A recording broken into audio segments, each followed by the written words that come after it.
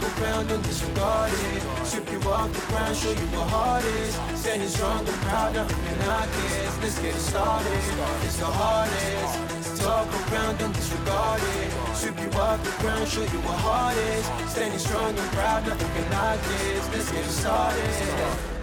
Yeah, get your boots ready. We're about to go on a trip where we wrestle nobody, settling or calling it quits. You're here for the grit, betcha this stuff is amazing. You're stumbling, welcome to the bump in the apron. Step into it, the hardest part of the ring. Here to bring fun, yeah, in this art he is king. It's the best thing, making sure you don't tap out. Don't go soft with the hardest podcast out. And it's not just another one, it's clear.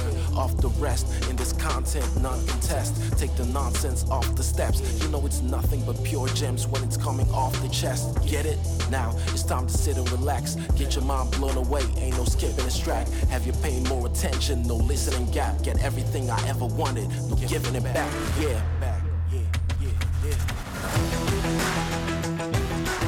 What's up, everybody? The hardest part of the ring is here. Oh man. Hardest part of the ring. About to give you some hard justice, huh? Yeah? What an erect show we have for you today, huh? I'm sorry. You know, jokes aren't funny when you prepare them. I thought I might have had something there, but it's dumb. It's just dumb. But speaking of dumb, we got some TNA for you guys today. Hard Justice 2005. And this one is a weird one. It's, first I'll mention that we are fresh off of TNA Lockdown 2005. If you haven't listened to that episode, go check that out in the archives. But yeah, fresh off of Lockdown, and at Lockdown we saw AJ Styles beat Abyss in that main event, that legendary TNA main event. And AJ therein became the number one contender for the NWA World Championship. So that is what main events this event here, Hard Justice, is AJ versus Jeff Jarrett for the world title strap. Also at Lockdown, we saw Shocker. Everyone's favorite McDonald's commercial guy. We saw Shocker win a number one contender escape match to become the number one contender for the X Division title. So therefore we have Shocker versus the champion, Christopher Daniels, on this show.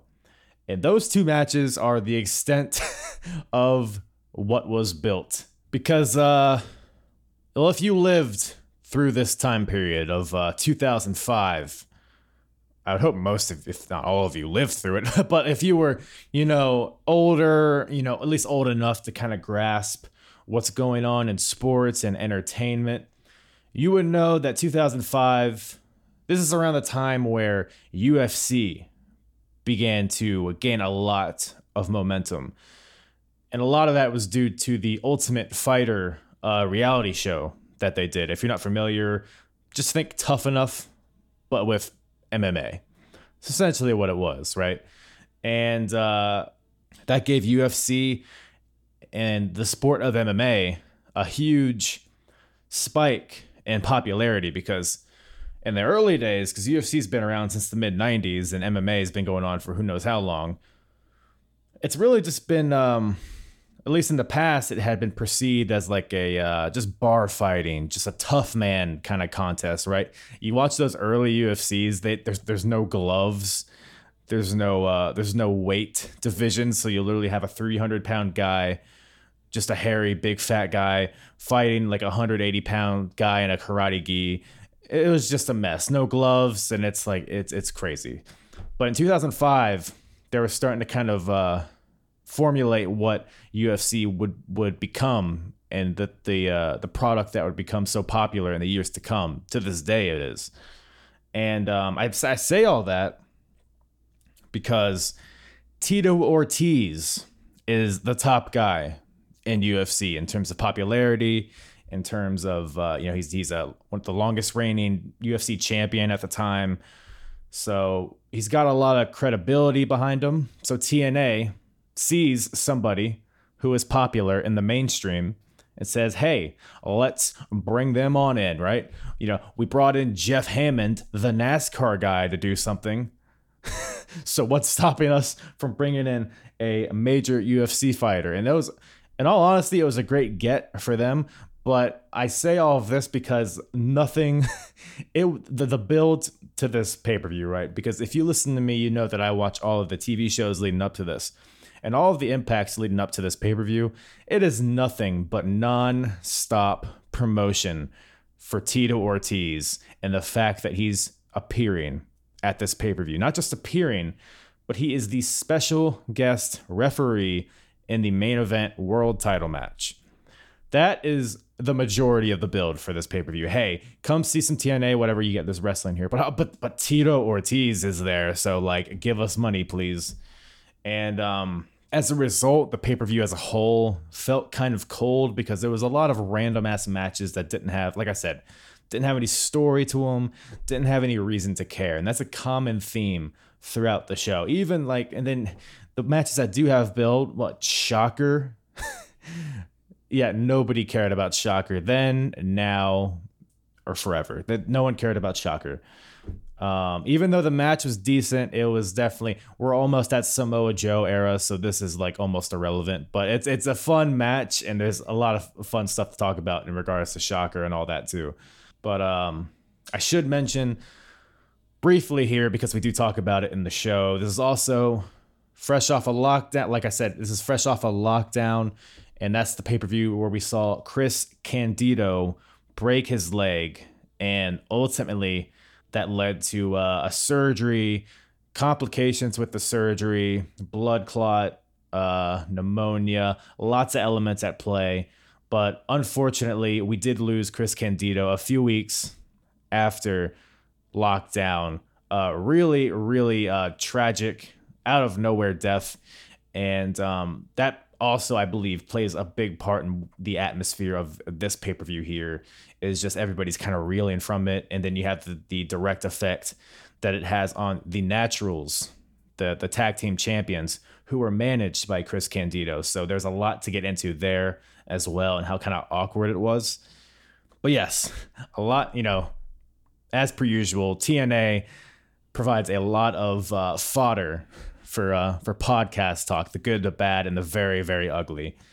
And to get into all of that, I brought on Jeff from the Talking Nonsense About Impact Wrestling podcast. You can check that podcast out on YouTube, on Twitch, or wherever you listen to podcasts. Jeff is we'll talk about it, but he's a day one TNA fan from the very beginning up till now. So if there's anyone that can provide insight on this promotion, it's G-Hoff right here. Just a really fun podcast. There's no better time to really get into TNA Impact related podcasts than now, with everything that's going on in the current era, what with the partnership with AEW, Kenny Omega winning the title from Rich Swann. And we actually do touch on that in the podcast as well, just as an aside. But a great time to jump on that train.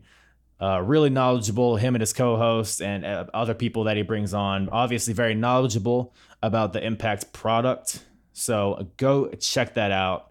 Really unique presentation and a fun time over there. And as I said, he's a day one fan, so he provides a lot of insight on this era as well. So really fun episode here. Let's get into it. TNA Hard Justice 2005 with myself and Jeff from the Talking Nonsense About Impact Wrestling podcast. So you, I'm assuming, judging by your podcast, are you like a lifelong TNA fan? Yeah. Since June 19th, 2002. So first day, I'm that old. Oh man. Yeah. Day one. Yeah. Day one. Yeah. I've honestly, I'm 34. So but I was 14 or 15 when the first episode came out, Wednesday pay-per-views. And I've literally watched every single piece of content, for better or worse. With this company. Yeah. So yeah, you're a lifelong soldier then. That's awesome. Yeah, That's man. awesome. I'm pro wrestling. I like everything. I support everything, but TNA and Impact is my go-to. Always. Absolutely. Yeah. Awesome. Yeah. So this is like for me, I kind of got into TNA like in 2006 or so. So Sting was already there. I think it was before Kurt Angle, so somewhere in between there. Right before, yeah. Oh wait, no, he was 2000. Yeah, he was 2006, I think. I believe so. I was thinking about that earlier. I believe he comes in 2006 or right before Bound for Glory. Because I think so. If my timeline's right, because we're in 2005 here. Right. Christian comes in at the end of the year. Correct. Sting comes in a few months later, and I think that Bound for Glory, Sting.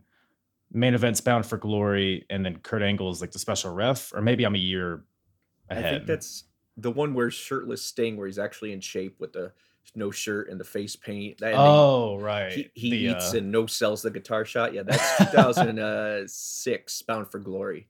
Black and red Sting. Black and red gold. Yeah, the football one that's pads. In the video game. Right. Yeah. Yep. What'd you think of that video game, by the way? I actually feel like I liked it. If I remember correctly. I think there's a younger generation than me. Well, not generation, but younger group than me that has played it and it's like, oh shit, the graphics are great. You know, we talk about our show, like the Booker T of that same or that following year and WWE SmackDown or versus Raw or whatever it is, was so horrible looking compared to the Impact. Yes.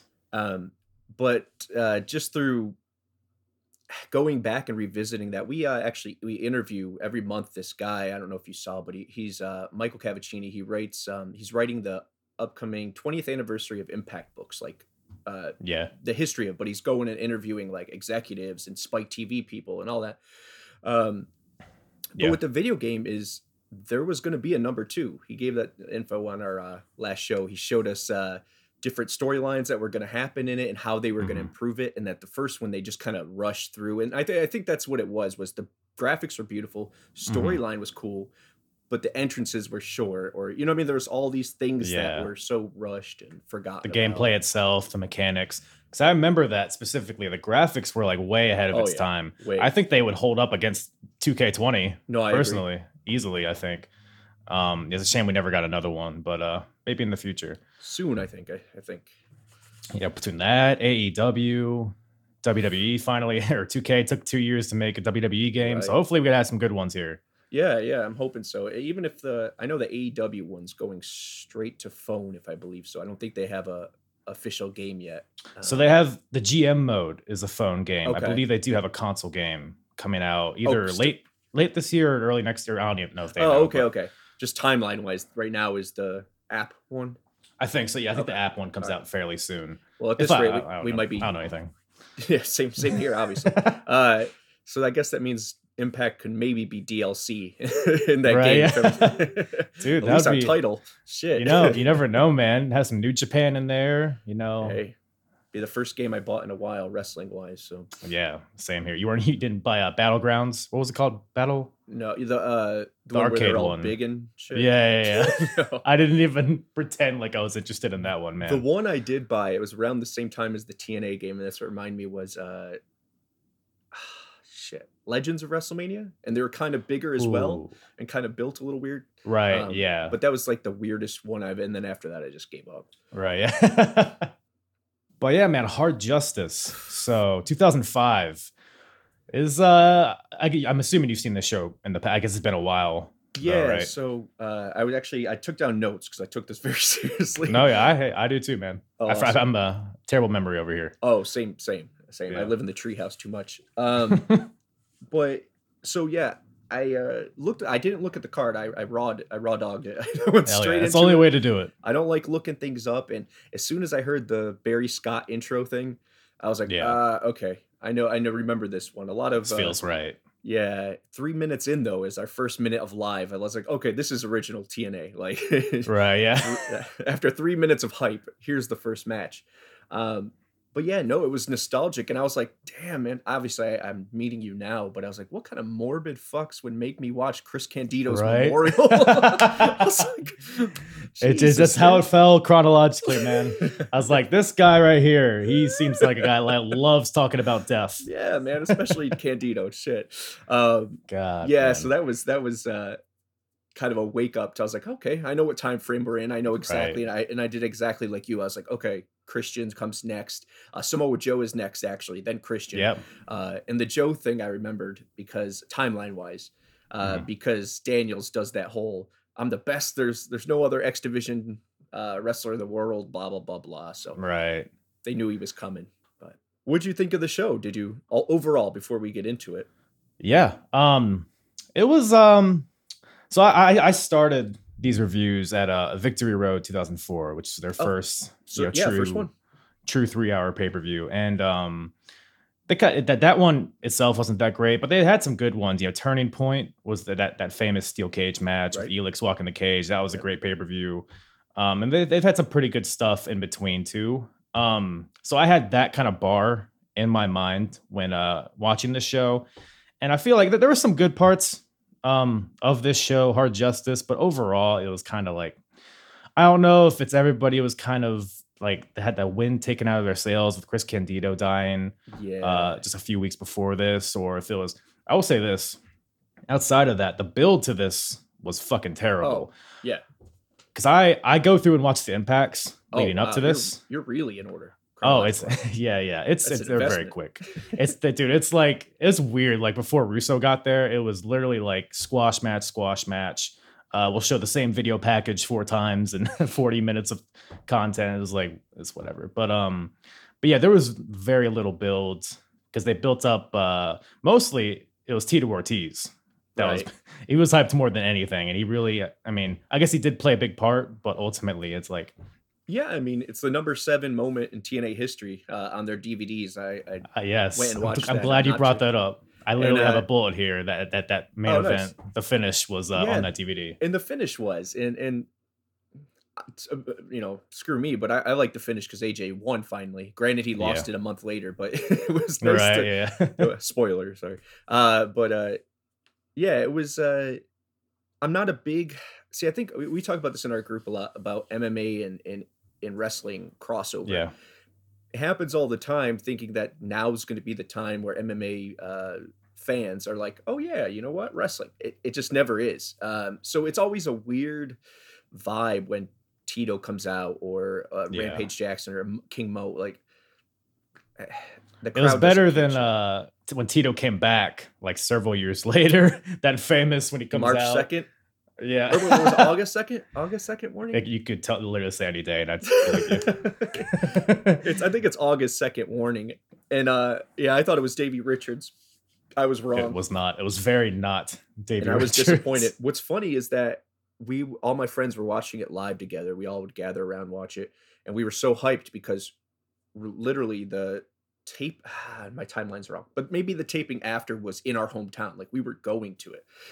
So we're like, whoever it is, like we're going to get to see them. So not only were we disappointed, we had to watch them main event Mafia, that garbage 2.0, right. Versus, Aces and Eights this time that we're speaking of. And the one positive that happened was we got to see AJ's infamous, where he went from Evil Ways, walks up the he ramp, came out with the hoodie and then get ready to fly hit. That's pretty cool. Yeah, that was the best balance, I guess, or the consolation prize. There we go. Right. Yeah, I think that was during one of my hiatuses from TNA. Well, I've always been kind of in and out. But the loss of AJ was a hard time. Yeah, which is just to set the stage, like in the timeline that we're at here, AJ is the face of the company pretty much. I mean, TNA's starting to get some buzz. They're not quite, peak level, but they're starting to get a little bit of buzz. You'll see that with Samoa Joe coming in a month later, and then Sting and Christian, like we talked about. But yeah, we are right in the middle, not in the middle, I guess in the middle of Jeff Jarrett's reign of terror as champion. Like you said, he loses it here, but he regains it a month later, right? He regains it, right? It actually goes to Raven at that Slammiversary. That's right. King of the Mountain, I believe. And then that's right. And then Jarrett gets it back from Raven. Yeah. I knew he got it back eventually. There's no time. Like I think 3 months is the biggest amount of time Jeff Jarrett has not held the title in between reigns here, and it was disgusting.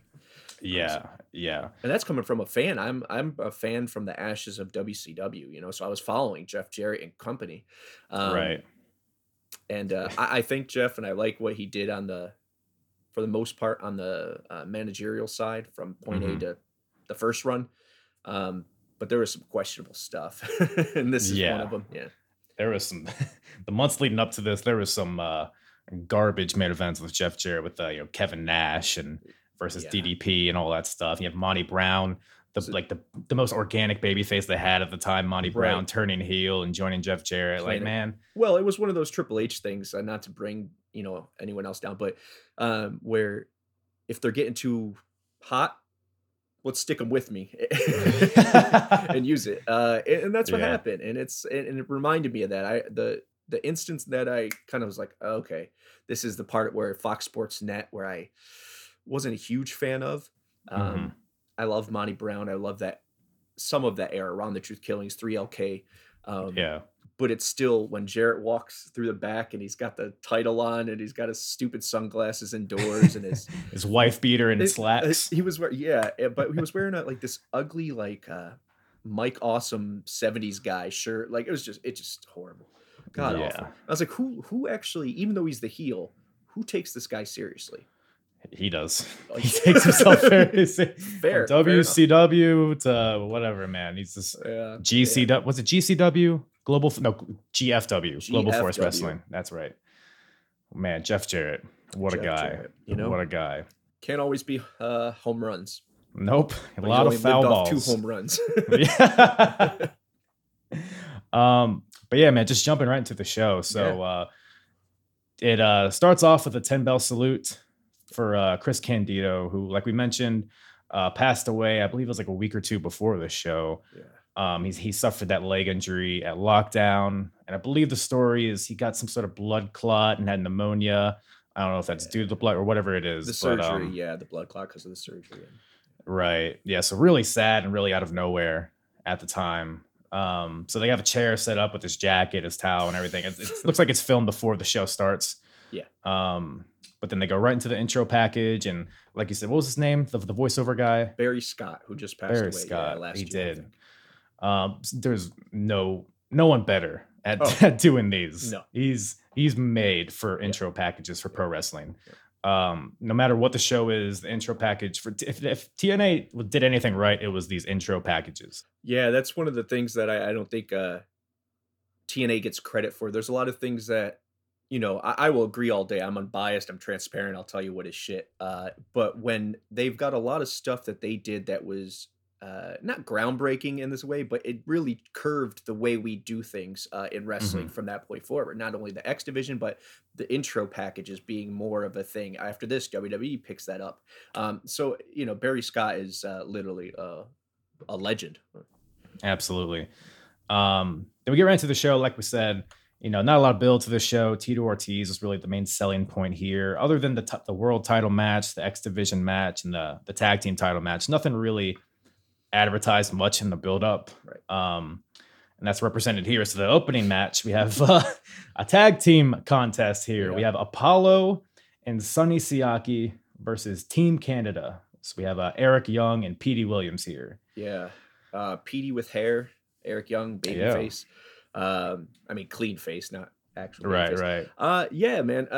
This was a really cool thing for it to start with for me. Not because it was good.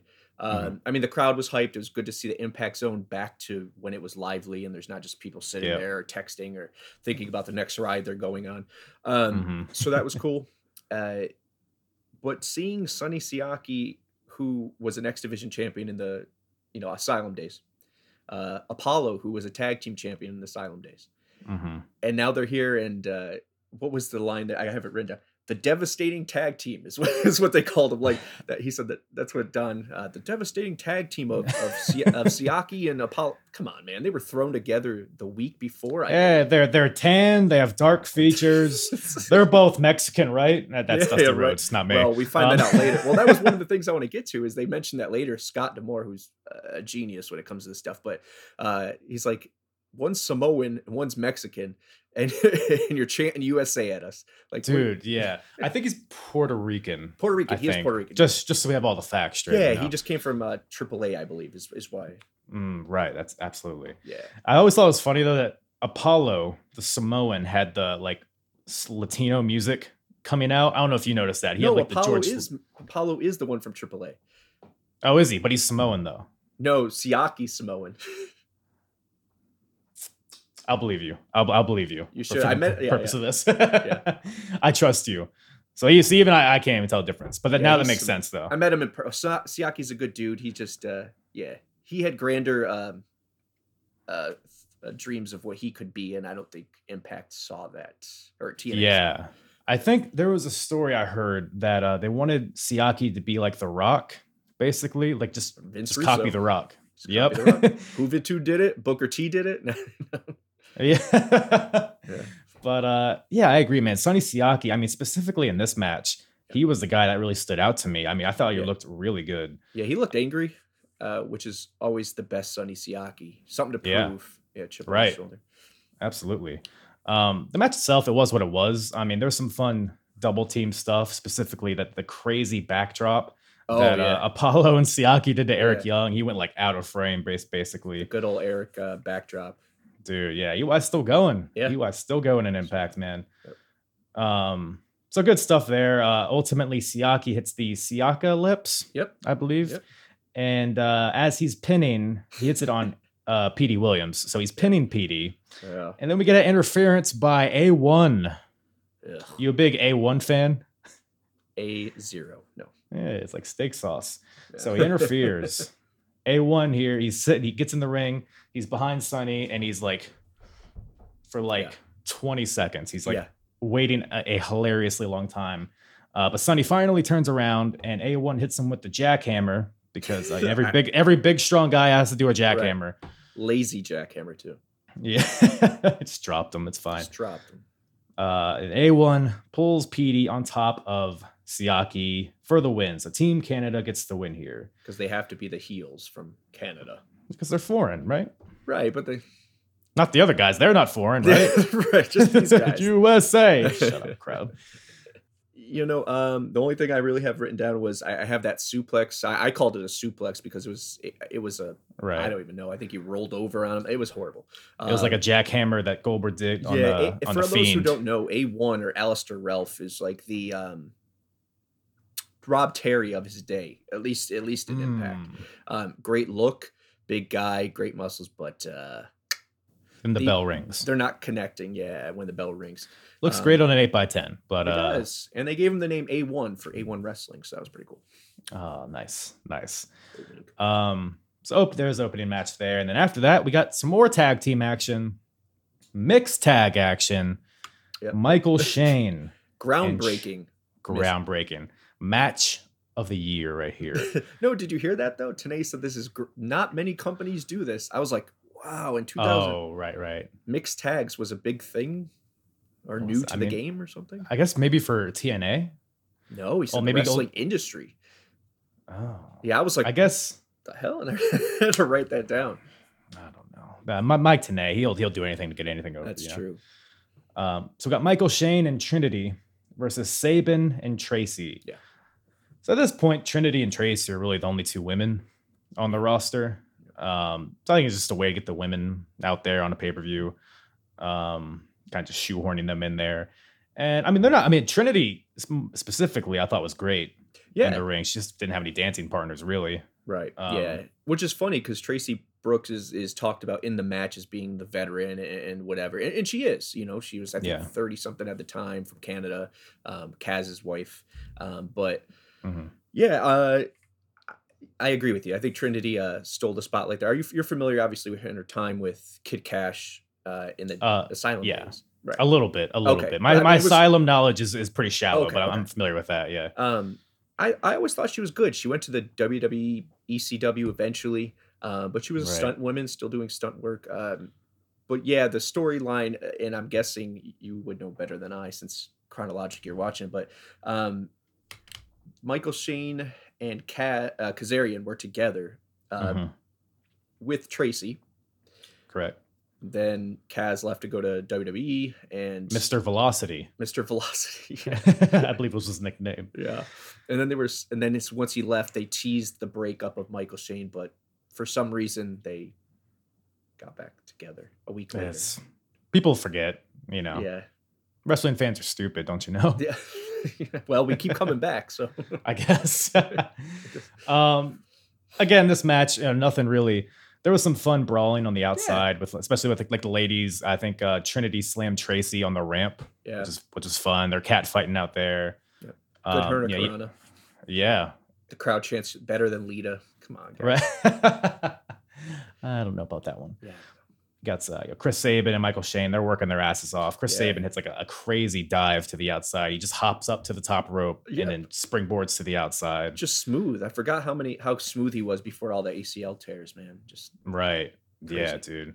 But ultimately, so just a hilarious finish. So we have, and this is a little bit confusing. I'll try to keep it straight. So we have, so the teams are Michael Shane and Trinity versus Chris Sabin and Tracy. Right. So we have Tracy gives a low blow to Chris Sabin, turning on Chris Sabin, and then Michael Shane gives a super kick to Trinity, which is funny because I also do a timeline on Ring of Honor. Okay. Starting from the beginning, and I literally just a few months ago covered a show where Michael Shane super kicked some girl. So that's his thing. It's a parallel. Yeah. That's the only two things you'll know about Michael Shane. One, he's Shawn Michaels' cousin. Two, he super kicks women, I guess. You gotta have something. Gotta have a gift, brother. So they basically, flip flop. Michael Shane and Tracy. Yeah. I guess they were a former couple. I don't know if that's a legitimate thing or it's just on screen. No, with Kaz's wife, they were together in a tag team with her as the manager. Okay, so they're back together. Double cross, I guess. Quadruple cross? Who knows? Man, all I know is Mike Tenay sold it like it was the biggest swerve of it ever. You know what? I was swerved. Yeah. There you go. Okay, that's. It woke me up from my nap. No, man. But that match is pretty much just there for that turn. Yep. I was really focused. I thought it was pleasant. Seeing how impressed the crowd was by the simplest of moves from the knockouts blew my mind. So it kind of put me in a place where I realized where we were in time. And like I said, I mean, Sabin looked so smooth and he was 22 at the time, I believe, if I'm not mistaken. Something like that. Yeah. Yeah. So, I mean, he was so good. And I forget that sometimes. So you take it for granted. So Sabin was great. But the one thing I do want to mention, besides, we made fun of him, but Michael Shane, before this kid trained with Shawn Michaels, who's his cousin, chose the name Michael Shane, chose all the moves, obviously dedicates his look and hairstyle, everything you can milk that gimmick for, he does. But I don't think he gets enough credit as like actually between the ropes. He was a pivotal part of the X Division, first Ultimate X winner.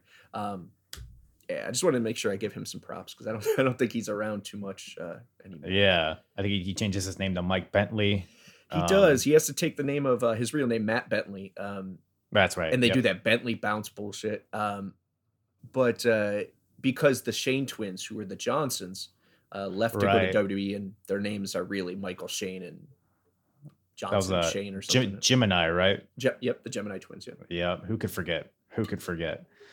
I only try. I try. Backstage. Yep. So we don't need to cover every segment here, but this is particularly funny to me. Dusty Rhodes is backstage in his office, which is a conference room with no laptop, no papers in front of him. He's just sitting there in his conference room. And then Tito Ortiz walks in. Yep. And let's have a little sit down. And Tito says that hard justice will be served. He says it twice. That shit was fed to him. Yeah. No, it was organic, man. What are you talking about? He's like that. We don't care what you say. Just work in hard justice. That's probably, you might be kidding, but it's probably similar to what he was told. Yeah. Then after that, we get a promo from Raven. A pretty fun promo act. I always love listening to Raven talk. Same. So the story here is that he was scheduled for a match, which I believe is the next match, a Clockwork Orange of, let me make sure I have this Clockwork name right. Orange House of Fun. There it is. So he was scheduled to face Jeff Hardy, but in my research, apparently Jeff Hardy missed some flights. Who knows why? Yeah, it was a weird period for Jeff Hardy. That's for sure. So who knows? And I think he ended up getting suspended after it because he ended up showing the first time at like 11 something. Yeah, so it was very like I said, pay-per-view. It was and So to fill in for Jeff Hardy is Sean Waltman, aka X-Pac. Which Raven says multiple times. Yeah. Didn't give a fuck. No. So, but in all honesty, it was a weird, X-Pac, really. But this match may have been my favorite match of the show. It's funny. I remember this, once I started watching this, I remembered kind of where I was and how I felt about each match at the time when I was younger. But I remember looking for this match, and I don't know why. I don't know if it was when the internet wasn't, that's how old I am. When the internet, 2010, somewhere around there, where, it wasn't everything you can find now. And I was trying to remember this match and where I found it. And I thought I watched it on DVD again, and I couldn't. So it was really cool for it to pop up on this. I remember every spot on there. I remember how bloody it was. Yeah. The one thing I do think happened here, and I want to I made a mention in my notes. He kept mentioning X-Pac was his. Well, first of all, Terry Taylor says, "Do you care who your opponent is now that Jeff Hardy, or do you just want to beat someone up?" And Raven went into his spiel, and then I think he accidentally said X-Pac. I don't think he was supposed to name the person at all. It was supposed to be a surprise, whatever. Oh yeah, I didn't catch that. You're probably right though. Yeah, because he looked like what is that, deer in headlights. He was just like, and then he kept and he keeps going. That's just kind of what Raven looks like, though. Right. So, I didn't really think too much of it. That's fair. And then Waltman comes down, not to his music, it feels like on the fly, audible, but right. I'm sure it was, but yeah, like you said, Raven, he says he just wants to hurt somebody. Now it has to be X-Pac. Right. And then to set the scene here, so if anybody's wondering what a Clockwork Orange House of Fun match is, so we have the 6-sided ring. We have basically one side of the ring is a cage. And there's weapons hanging. There's, rope or string or whatever with weapons hanging from it, from the different posts and just all over the place. There's, chairs, trash cans, staple guns, just the normal hardware for a pro wrestling match. Yeah. And man, so this is my first time seeing this match, and it was brutal. Yeah. Raven, they're both busted open within the first 60 seconds. It feels like trash can lids. Yeah. The beginning of it's kind of just a bunch of mindless hitting with weapons. So I was like, oh, this is gonna be one of those deals. But then it eventually picked up. You get X-Pac. I'm gonna call him X-Pac. X-Pac hits the Bronco Buster on the Raven, followed by an X Factor, but doesn't try to pin him. Just tosses him out and sets him up on a table on the outside. Yeah. X-Pac climbs to the top rope and hits a swanton bomb, let's call it. Guess trying to, give the fans that Jeff Hardy element, which is pretty much probably what would have happened in the match, I guess. They probably did the same exact match. I bet you they did. So we have it's false count anywhere, but he gets a 2 count from that crazy. Back in the ring, Raven hits an even flow DDT once again for a 2 count. Then they go back to the outside, and Raven just fucking chucks X-Pac off the stage.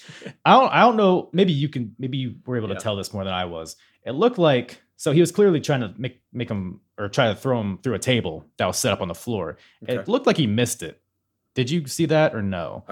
Wait, which one? I'm sorry. You're talking about so Raven throws him through the cage?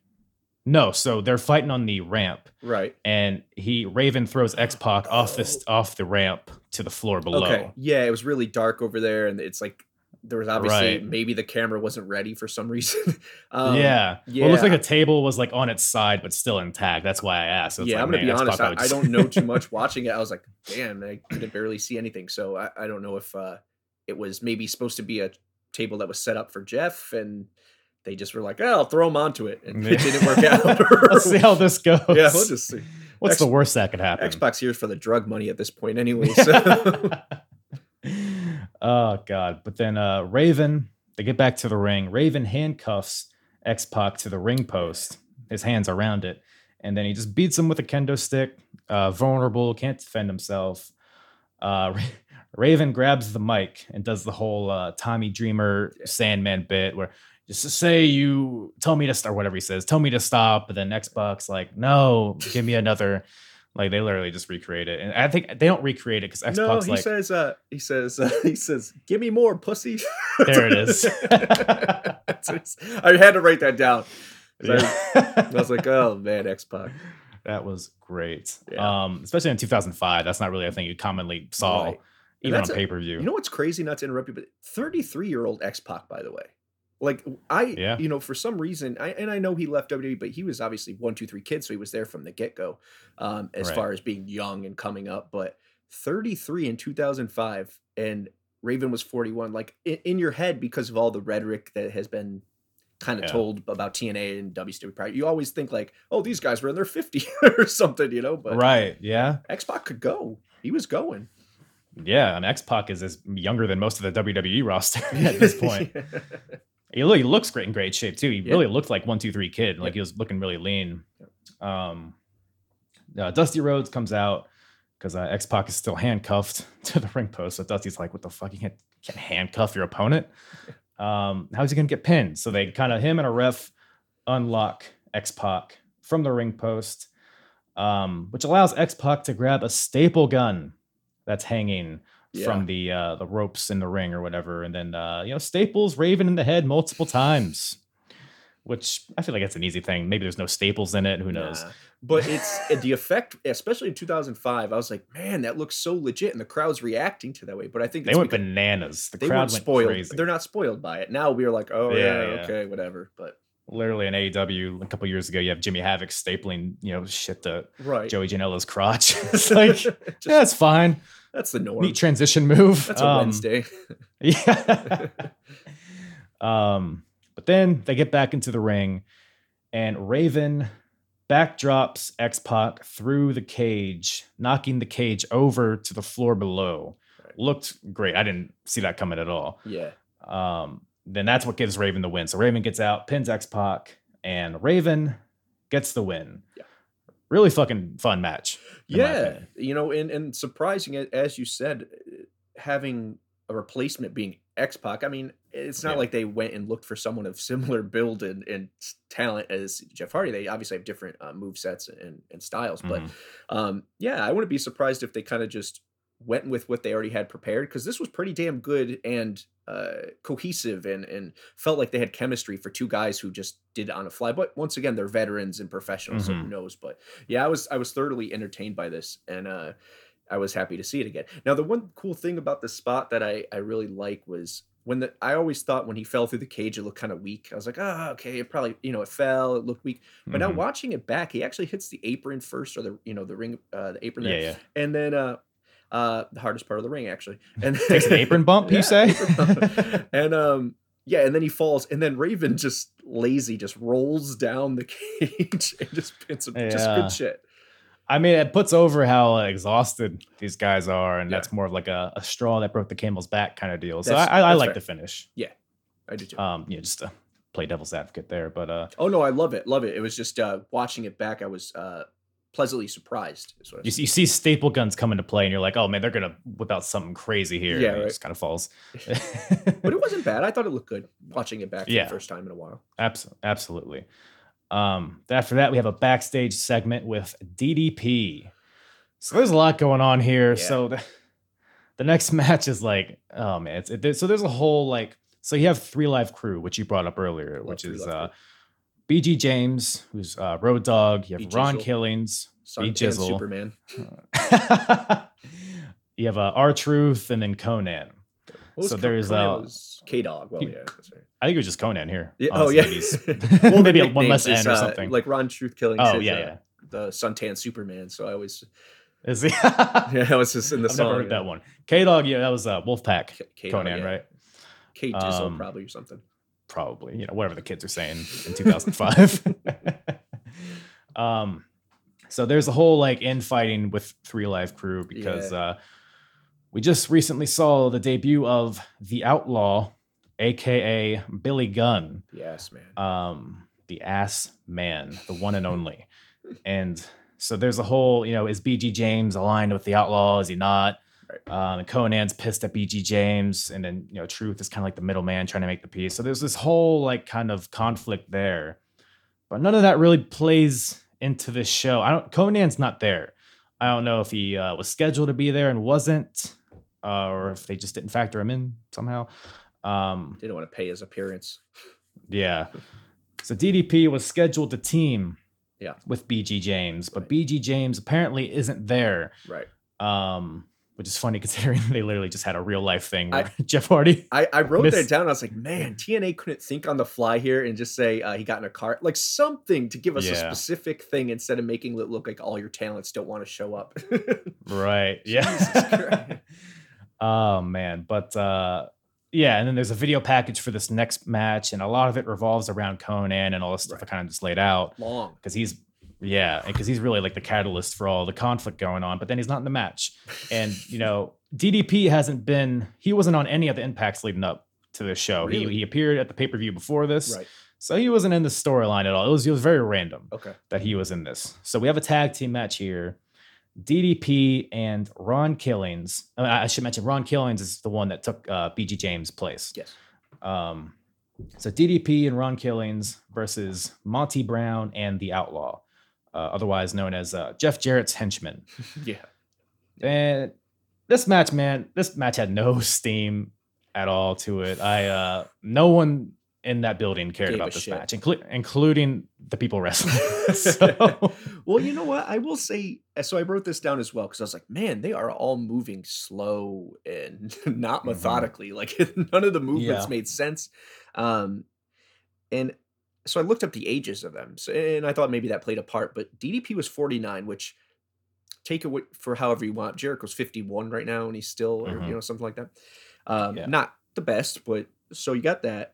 And then 43 for the Outlaw, also eventually known as Kip James, eventually known as Monty Sop, and eventually known as Cute Kip. Right. So more names to look forward to. yeah, he was moving better in his match against QT Marshall last week. Right.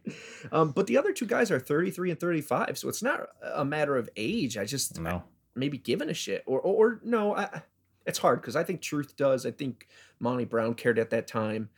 But maybe DDP and Outlaw are just kind of going through the motions and wrestling at Universal Studios. Yeah, Outlaw. I mean, I couldn't imagine he gives a shit. DDP, this is the beginning of DDP yoga, so maybe that's more of his. It was nice, though. I will mention this. I have that too, where he actually went back to his origins. You got to remember, right before this, he was in WWE, where he was positively Paige, and he was not going through the crowd, and he was smiling and being weird, or trying to. I don't want to say that word. Assault. Go for it. The Undertaker's wife. Yeah. So, to see him back going through the crowd and throwing up diamond cutters, that was nice. But he's there. Yeah. Like you said, he's there for diamond cutters. Which is fine. You know, this is a period in TNA's history where they're just trying to get as many names as they can. Like on that first pay-per-view they had, Victory Road, they brought in Jimmy Snuka and Roddy Piper. Like Billy Gunn here. You got Road Dogg. Johnny B. Bad was in the Johnny B. Bad was at that pay-per-view. So could always be worse. Disco Inferno was there, Johnny Swinger, man. Macho Man was there, beat Jeff Jarrett and then just disappeared. They had some growing pains for sure. But I lived through them all, baby. So if anyone knows anything about you, is that you're a big Phi Delta Slam mark. I am actually. No, I'm not. Yeah. No. Like, oh shit! But for their time, they moved really well for big guys. I remember them vividly because they had been originally with the company under a different name during the Fox Sport Net era. So I'm guessing they're going to be Florida guys, if I had to guess. Never did too much research on them. And eventually they do get Trinity to connect all this. Eventually Trinity is their manager following. Well, Trinity is actually brings them in. So there was a whole. Okay. It was a few months before this, whereas Trinity and Tracy both had teams that represented them, and I think, like you said, Trinity is the one that brought in so this Phi Delta Slam. Yes. So prior to this Hard Justice, Trinity was a heel, brought in Phi Delta Slam. Yep. And now she's a face. Okay. Sure. Correct. And then you had Tracy bringing in DOA. Right. So you had DOA versus Phi Delta Slam in like a 20-minute fucking match. I remember that shit. That was hard. It's awful. Not justice. That was just hard. But yeah, I mean, back to the match. I mean, I bring that up because Phi Delta Slam interferes for no reason. I mean, I don't know what the story is here. And I'm watching every Impact, so I would know. Right. Uh, and so, but DDP gives them both diamond cutters. One of them, he gives it off the second rope, which is pretty good. Billy Gunn tries to hit the one and only onto DDP, but DDP low blows him right in front of the ref, by the way. Just throwing it out there. Well, in his defense, you got to watch it back because it hit the inside of his leg. And I don't know if TNA was just trying to cover, but he was like, oh, we hit him right at a perfectly placed kick. And I was like, I don't know if he was trying to sell it but it was, yeah. Let's be honest. It's Monty Brown. You kick him anywhere in the leg, it's probably a low blow. Okay, point taken. Point taken. But Monty Brown recovers and hits the pounce onto DDP. Is it on DDP? Yeah. I believe it was. Yeah, yep. DDP took the pinfall. And and I should mention that this is kind of another kind of layer to this is when DDP faced Jeff Jarrett for the world title. It was I believe Destination X a few months ago. That's when Monty Brown turned, and he turned on DDP, which that's when he aligned with Jeff Jarrett. So that's another layer to the story. Okay. But again, so I guess that's why DDP's in this. In that sense, it makes sense, but nobody cared. Nobody cares. Just people want to hear the music and do the shape. It could have been 2 seconds, and then the fans would have been happy. Would have been fine. So we brought up Chris Candido earlier. Yeah. So that's what happens next. So we have a backstage segment. I guess it was an interview that was filmed earlier in the day. Mike Tenay is conducting the interview with the Naturals, Andy Douglas and Chase Stevens. So for anybody unaware, so the Naturals were managed by Chris Candido. Chris Candido kind of brought them to prominence in the months previous to this. And they're heels, by the way. And Chris Candido passes away, and now we have this weird situation where we have, not that it's important, but you have the heel tag teams champions. Now they're pretty much de facto baby faces because they have all the sympathy with Chris Candido. And they're facing off, defending their titles against AMW, James Storm and Chris Harris. And they're AMW at this time, and you could probably, agree, disagree, because you're watching at the time. Right. AMW is arguably more over than any other act going on. That's fair. At this time. That's fair. Up there with AJ Styles and stuff like that. Of their division especially. Yeah. For sure. And I've said this before, but TNA in 2005, there wasn't really tag team wrestling. Right. And not in WWE at least. So the fact that they had such a quality tag division was one of those things that set them apart, and it was one of the major reasons why they had such a buzz at this time period. It's a great point, because I think if you look at it as a whole, I mean from 2002 to now even, Impact's claim to fame has always been taking what isn't the normal, have it be giving women a chance, giving the small guys a chance, doing tag team wrestling. Then people pick up, and then they have to get to that level, and then no one remembers that TNA did it first or did it to get it to this prominence. But yeah, their division there was on fire. The X division was already on fire. It's always been the heavyweights, that, and we'll get to that. Right. Yeah, for sure. But the NWA World Tag Team titles are on the line. The Naturals versus AMW. Yeah. The Naturals come out with the symbolic yellow towel for Chris Candido. They set up a chair ringside and put the towel on the chair. It's a good little tribute there for Candido. The match itself, a lot of it's brawling on the outside, running each other into the rails. Right. And there's even some boring chants from the crowd, which, I mean, to be fair, it was a little dull in the beginning. Yeah. There's a fun spot where a fan in the crowd holds up a chair, and Storm throws Chase Stevens into it. Yeah. I don't know if that was intentionally there as an homage to Chris Candido, because he was very prominent in ECW, and that was a big thing there. But towards the end, it really picks up. You have everybody in the ring. It's really breaks down into a tornado style match. We have a Tower of Doom spot. Everyone's hitting their finisher. But towards the end, or at the end, Andy Douglas rolls up James Storm and has his feet on the ropes, just like Chris Candido would do, giving the Naturals the win. So it's a weird situation where the Naturals, the heels, win in a heelish way, but the crowd loves it. Yeah. Because everybody understands the symbolism there. You know, it's the one thing I have written down here. I put weird spot, heel to face. And that's really what it comes down to, where it's the crowd doesn't know how to react, but they make their choice rather soon and fully go with the Naturals, who have been heels up to this point. So also, backstory is that I don't think America's Most Wanted has ever beat the Naturals. Correct. Especially at this point. So this wasn't the best of their 4 matches that they had, or well, altogether 4.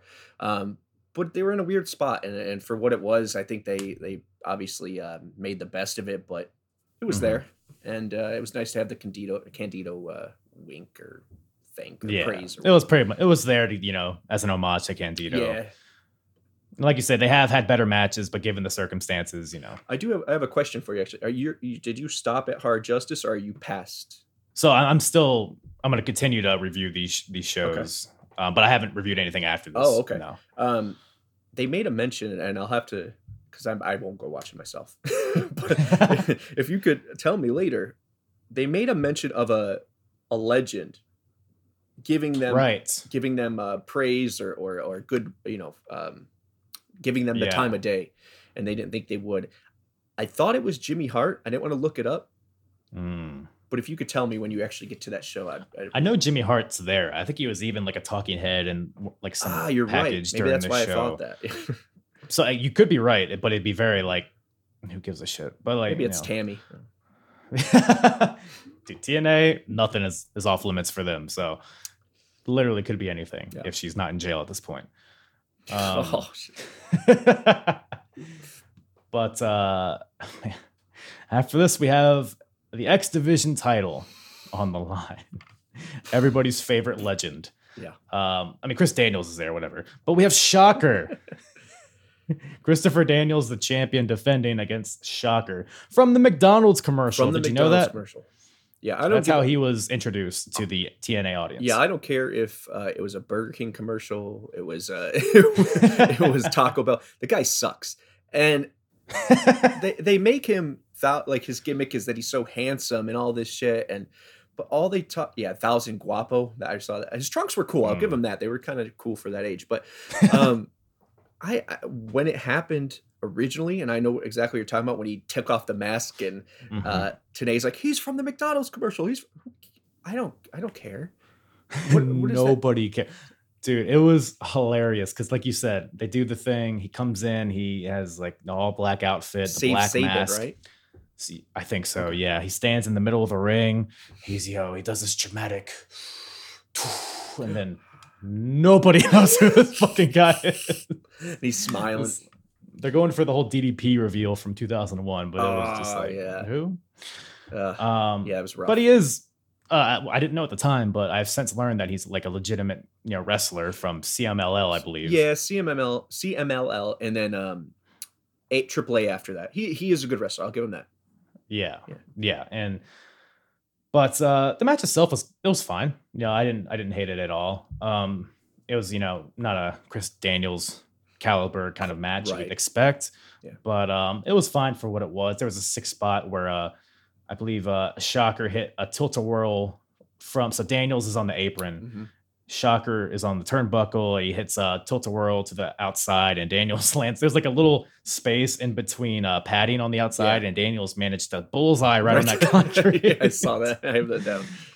Oh, God. So I'm glad I'm not alone. Like at this time, in a non-depressing way, I'm going to say, but I wasn't really around a lot of people that were into TNA, especially at that time, watching on Fox Sport Net at 3 p.m. After school or between school. Right. So it's interesting to hear people actually agree that Shocker was the drizzling shits, because and once again, I do have to give him credit because you're right. He is elsewhere a big name. It's not his fault that Impact booked him as, or TNA booked him as McDonald's guy. Also, he was shotgunned in there because of Hector Garza's issues at the border. Originally, he was going to be their big mega star from Mexico, to keep that relationship going. But unfortunately, he got busted, and this was the consolation prize. And it just didn't pan out. And I think he kind of fizzled out after this. I don't remember him doing I believe much. so. because not until I started reviewing these older shows, I'd never even heard of Shocker. So Wow. I get he apparently didn't make a lasting Yeah. effect on the company. It's funny you bring up Hector Garza too. I completely forgot he was, because they were pushing him hard. He won you know, that Victory Road you're talking about. yes, He won the yeah. gauntlet. Yep. He was, Scott Hall came in. They were like building up to a match between him and Scott Hall. Oh, really? You'll say what you want about Scott Hall in 2005, but he's a big name. Yeah. So it's like they had some plans for him, but then he kind of just disappeared. I never really, I figured he got injured or something. Busted but I guess at the border with steroids.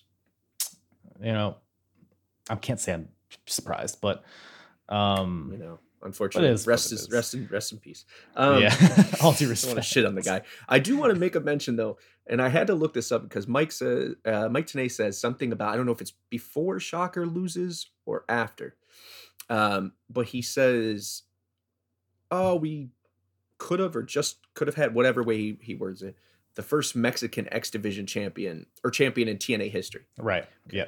I looked into it. Do you know there's only one like true Mexican champion in X Division history To this day? to this day? Wow, really? And it's Tigre Uno. 5 years later? That sounds familiar. Oh no, sorry. 8. Wow. Wait, I can't read my own handwriting.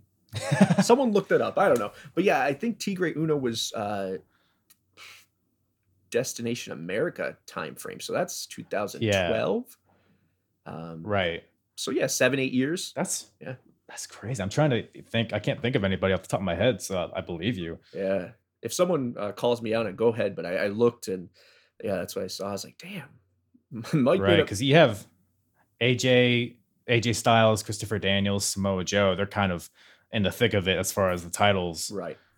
And then you have people like, Chris Sabin and Michael Shane and stuff like that. So yeah, I guess that makes Jerry sense. That's Lynn. very surprising though. Yeah, it is Jerry very Lynn. Yeah.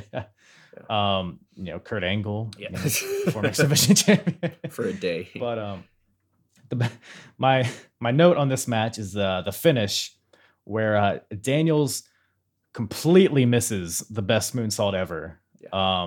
And then just does he gets back up and does a split leg moonsault. Just like, fuck it. That sums up We're the gonna do match. some flippy. Yeah, it really was. There wasn't really a lot going on in the match, other than the kind of spots you've already talked about. But pretty cool finish with an angel's wings from the second rope. Yeah. So that was good. The finish was good. The match was fine. But like you said, Shocker kind of just fizzles out after this, and then we get Samoa Joe next month. So that's the story for a long time. Upgrade. Yeah, isn't he? He's champion for a very long time, I believe, right? Samoa Joe. Undefeated until Kurt Angle, just like Taz. Right. So 16 months sounds familiar in my head. That sounds about right. 16 Yeah, months. because it was.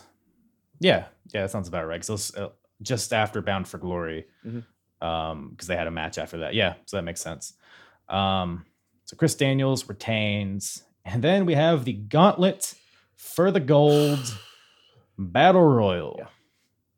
20-man Royal Rumble, basically. And then the final two, it turns into a singles match. Right. So I'm fine with the format of it. I love the guess. format, yeah. Yeah, so we have Bobby Roode is the first. Yep. And number 2, Zach Gowen. Makes a comeback. He does. He a very started in short-lived TNA. comeback. Did he? Yeah. Did he really? Oh, yeah, you did. Yeah, I only think of him getting bludgeoned by Brock Lesnar. Oh, down the stairs in the wheelchair. Oh, all of it, That's man. It was great. like it felt like several months straight. Well, he was just there's getting one beaten where by him. he's in a wheelchair, I believe, and Brock Lesnar just throws him down the stairs. Yeah.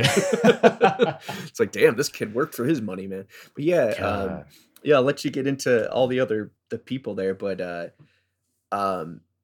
what was I gonna say? Oh yeah, I love the format. I do want to mention that at the time, we're used to the Royal Rumble. You throw the person out, and there's either a wonky finish or there's not. But with this, they Impact, or Jesus, I'm so used to saying Impact now. Yeah. TNA, NWA, TNA chose their first champion the same way, where it was a 20-man battle royal. The Right. last two and end off, and whoever wins that match is the champion. But this case was for number 1 contendership. Right. Yeah.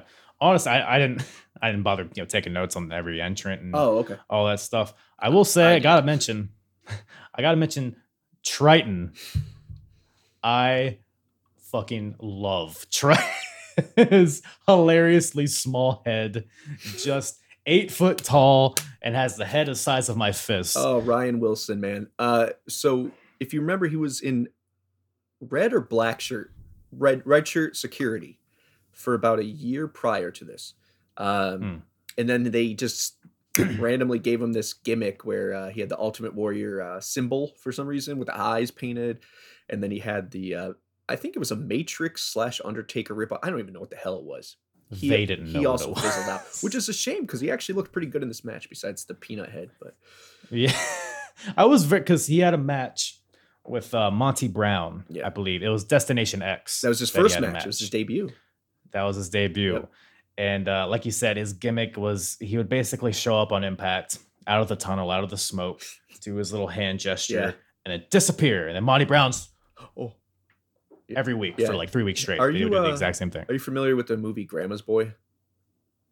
That's Nick Swartzen, right? Yeah. Well, I'm kind of familiar. Okay. Yeah. Well, if you get a chance, watch it and tell me if you think Triton's in there, and then we'll. Oh no! Then we'll reconvene about this.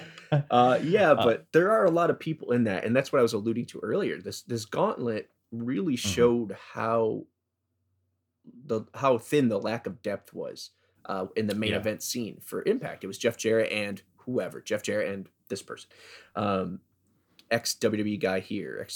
So they were never really focused. And I know it sounds hypocritical because not hypocritical, but AJ Styles is about to have the main event, but that didn't last but so long. But yeah, you had Zach Gowen, the whole Team Canada, Lance Hoyt sighting. That was cool. Lance Hoyt was super over. He by was. the way. He was like a cult favorite in the Impact Zone, which was rough. fun to see. It's rough for Lance Hoyt because he turned into something great.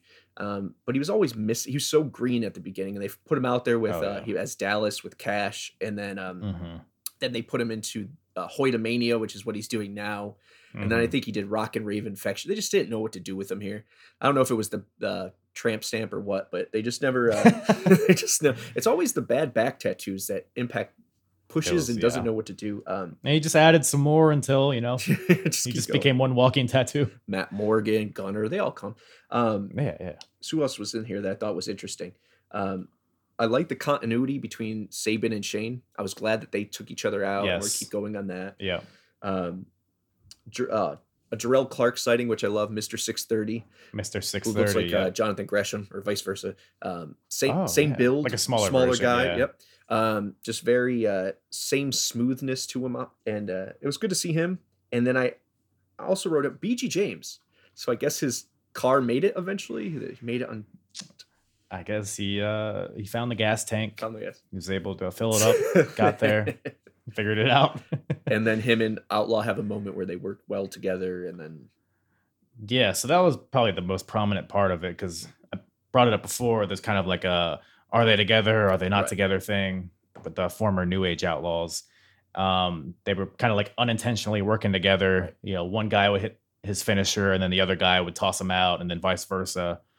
And they're kind of like teasing, like they're like staring each other down, and then they both get eliminated by Abyss. Which brings it to the final two, which is Abyss and Ron Killings. But before we get into that, anything else from the Battle Royal? Yes. As much as we talk shit about the Outlaw not caring, the 2 one and onlys done to Mikey Batts. Dude. That was worth the price of the pay-per-view alone. Yeah. He did it once, and I think Billy Gunn wasn't used to hearing that kind of pop in a while, I guess. No, there was a one more time chance. So he's like, okay. Well, goddamn, kid, let's do it again. I haven't catered to the audience in a long time. Let's do this. But yeah, no, that was cool. And Mikey Batts, oh my God, I forgot how much that kid used to get air. But But other than that, nothing. I have nothing else. Nothing on Cassidy Riley. It was just, Cassidy Riley, was he a hot shot with Andy Douglas prior? Was that their gimmick? Or was it Chase Stevens? I couldn't tell you. Okay, so I know it's either prior or after this. Cassidy Riley is, besides Raven's Fowler, which I think he is next, is in a tag team with one of the Naturals as the Hot Shots. Right. So they kind of try to reinvent him, I guess, and he was over. I don't know why. All I've seen from him is him being an enhancement guy. It seems like he every week on Impact he gets beaten by Abyss. Right. Yeah, and he So was it's for a like, while, but yeah, no, Cassidy Riley, Jarrell Clark, Saban Shane, uh, EY at the point too. So all these smaller yeah, guys, man, that just had no chance in this match, and yet we were supposed to think they did. yeah. But final two, as I mentioned, Ron Killings and Abyss. So now at this point, it is a regular match. They fight on the outside a bit. On the inside, or Abyss grabs a chain from somewhere. I didn't really see where he got it from, but he got a chain. The ref takes it from him. Nah, not going to use this chain. And then the ref takes the chain. He walks to the opposite side of the ring, and he is just fumbling with this chain for what seems like 2 minutes straight. Doesn't know how to drop a chain to the floor. Right. I don't know if he's unhooking, like, wrapping it around like a extension cord. What does he do? I don't know what he's doing. But the ref has his back turned, which is the reason behind it, which allows Ron Killings to grab a chair, cracks Abyss over the head with it twice. The ref doesn't hear it though. Don't worry, the ref doesn't hear it. Of course. But Abyss eventually fights back, the monster that he is. Right. Gives Ron Killings a choke slam onto the steel chair for a 2 count. And then we get this really awkward spot where Ron Killings is on the mat on his back. He has the chair on his chest. Abyss goes for, I believe it was Earthquake that had this finisher where he would run and then jump and sit on the guy. He never hits it. Yeah. Never hits it. And then, so Ron Killings has the chair on his chest. He rotates it so that the edge of it is where Abyss is going to land.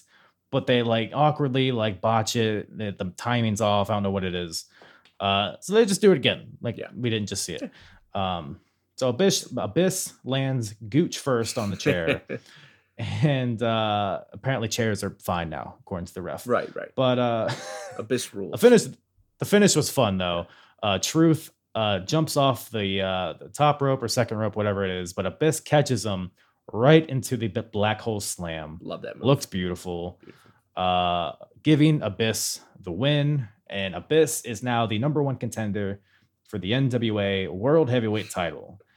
And apparently both guys were really banged up from this match. Yeah. I think Abyss had to get stitches, and I think Ron Killings had his jaw was fucked up or something. Tooth, I think he split his tooth too or something. Yeah, that's right. So yeah, it was fun for what it was, I think. I'm pretty sure when he put the chair this way, he put it on his face and it chipped his tooth, his own tooth. They don't teach you that in wrestling. They don't. Yeah, I'm glad it was cool to see Abyss win here. Because it's good to see old Abyss. I always love when Abyss was thinner and moving fast and not talking. Not that he can't. I just always liked that version of him the best. So it was cool for that reason. And I love Ron Killings. I do. So it's cool that they were the 2 last ones. But unfortunately, I know how that title shot ends. So right. But we won't talk about it. I'll let you figure that out later. But that brings us to the main event. The NWA World Heavyweight title is on the line with a special guest referee, Tito Ortiz, which has been battered into our heads for several weeks on Impact and I think a couple times on this show. Tito Ortiz is the special enforcer. It is Jeff Jarrett, the champion, versus AJ Styles. Man. Not a ton of build between AJ and Jeff specifically. Like I mentioned, it was pretty much, Tito Ortiz is there. What's going to happen? Right. Like you mentioned, they're kind of capitalizing off the UFC. The UFC is really starting to get steam at this point too. With the Ultimate Fighter, they're really becoming popular. So I can't fault them for involving Tito Ortiz here.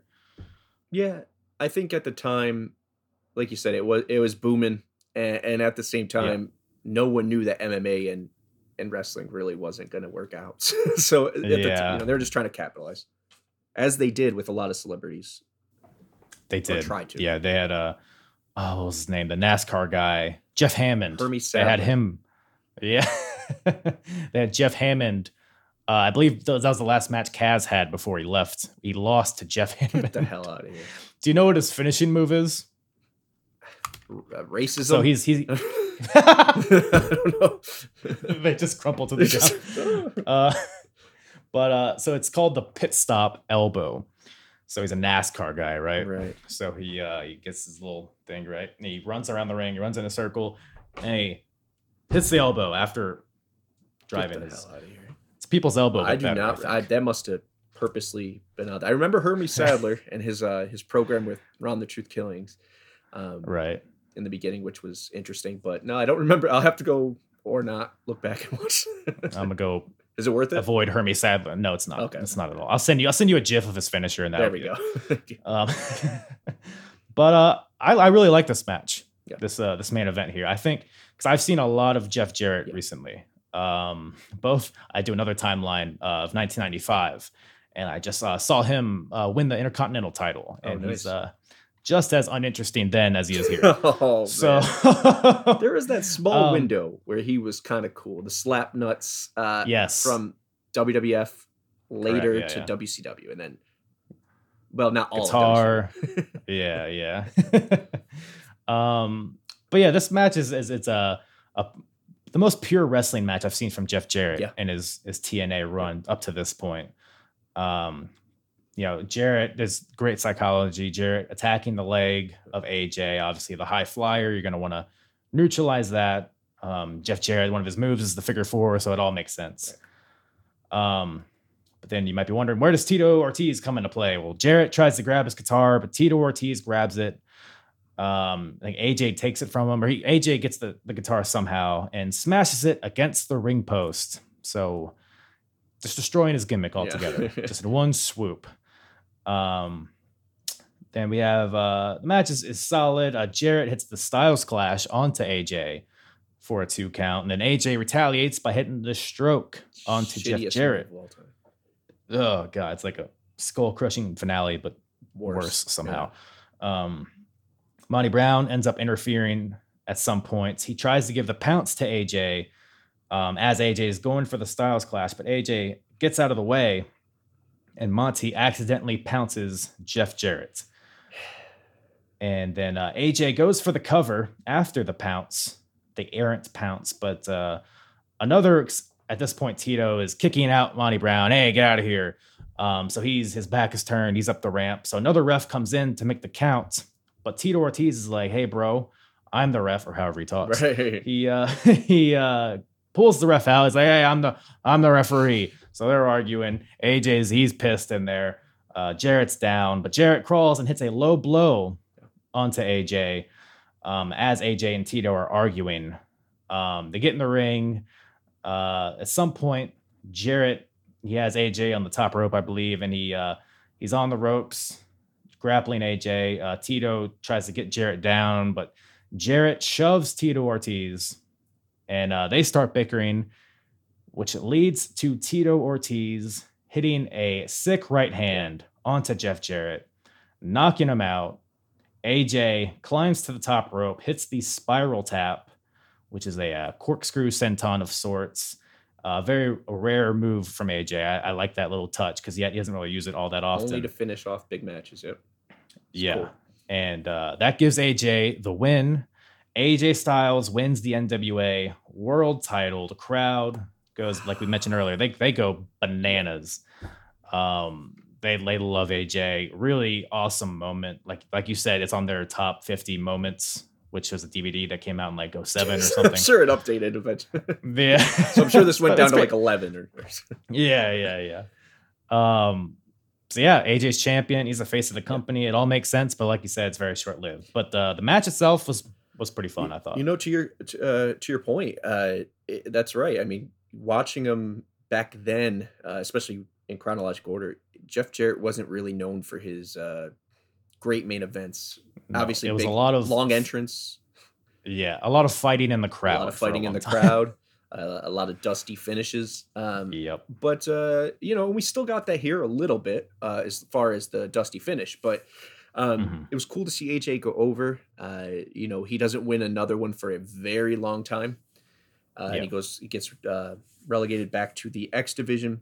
But yeah, I mean, it had this been not Jeff Jarrett and been Chris Daniels. Well, obviously Chris Daniels is great too, but someone, a little more used to wrestling on a regular basis, I think this could have Right. been a really, really high rated match by whoever watched it.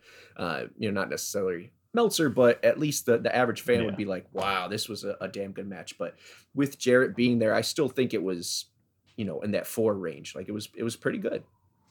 Yeah. Yeah, absolutely. I mean, Jarrett's a great heel Yeah. at this point. Love him or hate him, he fits that role really well.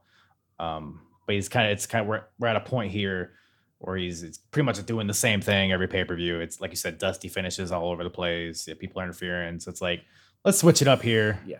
Give the babyface a win. And I mean, you say AJ was relegated to the X division, which I see what you're saying. Yeah. But the X division in the later half of 2005 is Yeah, well, no, It's the it's top. great, and it works out Yeah. for the best, and I guess Yeah. maybe that term at this specific time wasn't the best one because I think it was more of they knew what they had, so they needed him to go down there and do that unbreakable match Right, and all yeah, those yeah. 3 ways and boom the X division. But especially since there wasn't really many guys in the main event scene, it wasn't like he was getting pushed out, I guess, but Yeah. eventually he will be held down, Yes. and we get a lot of interesting champions. So Yeah. Yeah. But man, I just can't wait to get into Smo Joe Oh. finally, because I think he's I'm unfamiliar with his early stuff in TNA, Really? Okay. other than like Unbreakable. I've seen, which is that famous triple threat match that everybody acclaims as like one of the best triple threats of all time, which I'm inclined to agree.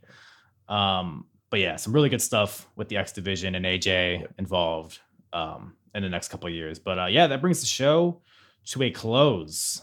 If you had to give this a rating out of 10, what do you think you would give it? See, that's harsh. See, and I if I look back, oh man, it's hard because do you want me to compare it as if I'm watching it now or if I was watching it back then? I think they're pretty similar, to be honest. Yeah, yeah, I think they're Either both one. like a 6. right. If you're being generous, maybe a little more than that, but it was always above. It's above average. TNA's pay-per-views are always above average. Mhm. But this era was not above that 7, I think. Yeah, yeah. It was that like I said, it had some good moments. Right. It ended on a great note. It had stuff like the Raven X-Pac match, Right. which are fun. There was some good stuff on here. There was some unnecessary matches. And like I mentioned, yeah, the build wasn't that great, but overall, yeah, I would say 6 6. is pretty reasonable. happy. Maybe a 6.25. Yeah, I think that's fair. One of the things we have to remember is even if we were watching it in real time, this isn't the weekly pay-per-views anymore. Someone spent $40+ on this Yeah, shit, yeah. on this shit. So maybe back then it would actually been worse, but Right. I hope it's not $40. I don't- TNA. I mean, maybe it was. it is now. But actually, Yeah, for sure. wonder what it I've was only back then. I've only purchased one TNA pay-per-view in my life. Really? And I think it was like 30, but this was like 2008, maybe. Okay. Around that time, Um, interesting but silly story. Dixie, I bought so many pay-per-views in a row. I bought them all. My friends would chip in, so it wasn't like I was made of money or anything. But we'd get Right, together right. and watch it, and it'd be a thing. And she sent me a box through my cable company with just all this shit. And one Right. autographed picture of her that just says my name with an exclamation mark. I was like, yeah, $40 That's all you times need. 12 down the drain, and this is what. Right.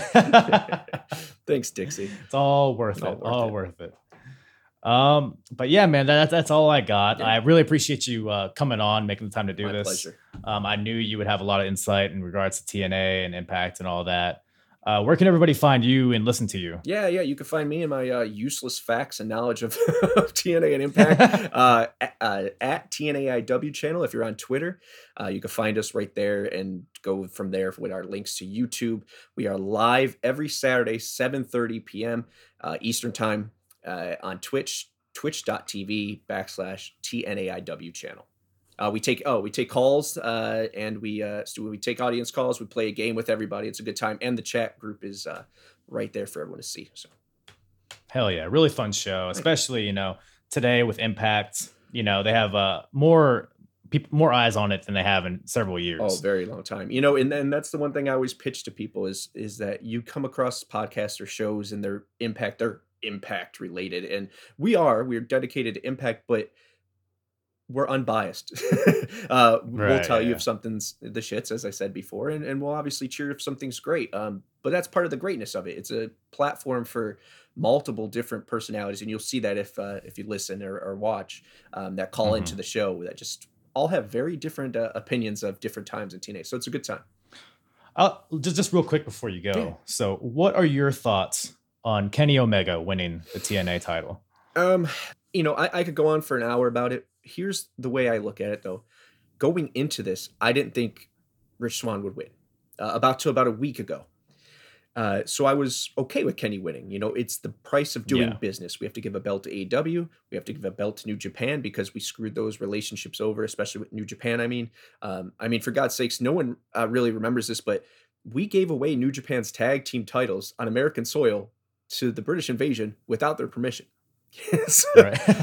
We put a Kato gimmick on Okada. So we had to do the price of business. Obviously, we're here. No one's touching us with a 40-foot pole. I understand that. I realize that. So we have to give.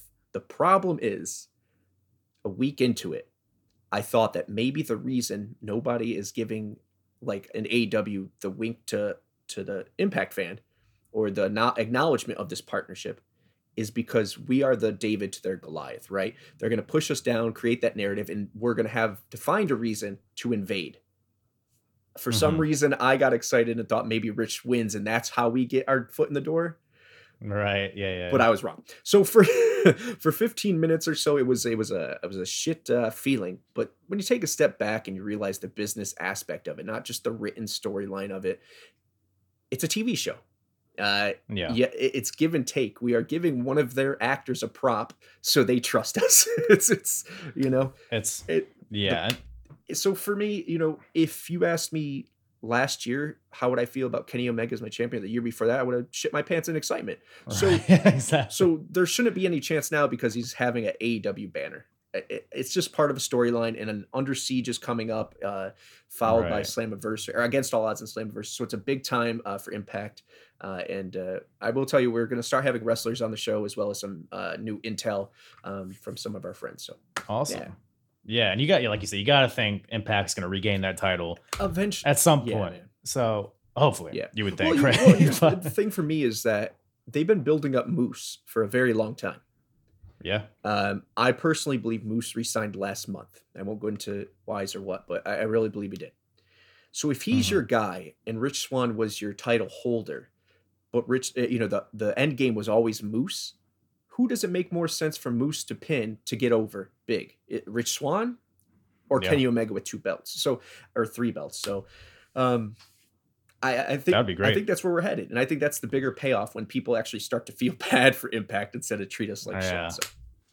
I've seen, there's no credibility to this, but I've seen people theorize that Samoa Joe could return to Impact and maybe he could be the one that beats Kenny Omega. I don't see that happening in specific. I think Moose makes more sense, but it's another fun possibility. I think if they don't pull the trigger on Moose winning it at Slammiversary, then I think Samoa Joe is a very likely person. The problem with that of him taking it off, I guarantee. I don't guarantee. I will close to guarantee Samoa Joe will be at Slammiversary. The problem is their 90 days runs up right before that. So unless you're you're playing old winks to like old clips of Samoa Joe, or it wouldn't work out. So that's a good point. Who knows what will happen? But I think he'll be back. I'm pretty positive he'll be back. Yeah, for sure. But yeah, man, that's all I got. And once again, thank you so much for making the time to do this. It was a blast. We'll definitely have to do this again.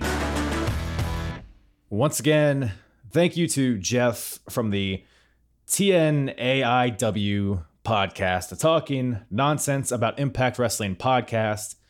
Like I said, give him a subscribe ski on the YouTube, Twitch, wherever you listen to podcasts. You can find him and all of his cohorts there as well. Really, really fun podcast. Go check that out. And I had a really great time on this episode as well. Find all his info below in the description as always.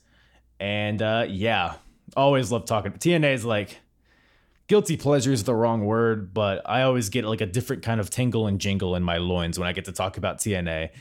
It's such a fun product to watch, man. Let me tell you. And we're not even at the peak of it by any means.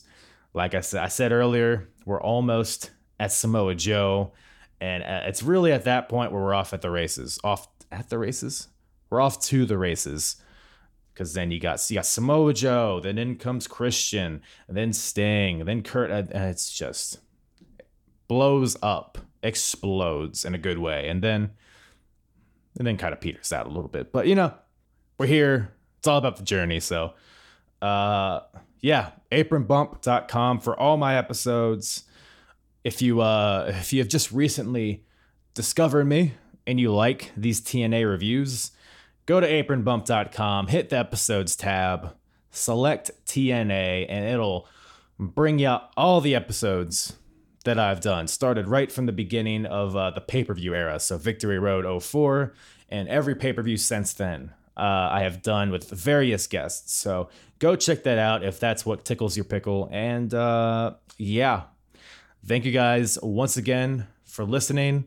Hey, why don't you give, if you're here on Apple, why don't you just take a second and give your boy Hard a 5-star rating, maybe a little review ski, maybe speak of the girthiness of this podcast, perhaps. So who knows? I'm just giving you ideas. But no, I appreciate all the support. Everyone who has given me a rating, a review. It's crazy that people enjoy this garbage that comes out of my mouth. But I appreciate you all. Have a blessed rest of your week. Kiss your dog. Fondle your genitals. I'm Hard. It's the hardest. Talk around and disregard it. Strip you off the ground, show you what hard is. Standing strong and proud, nothing I guess. Let's get it started. It's the hardest. Talk around and disregard it. Strip you off the ground, show you what hard is. Standing strong and proud, nothing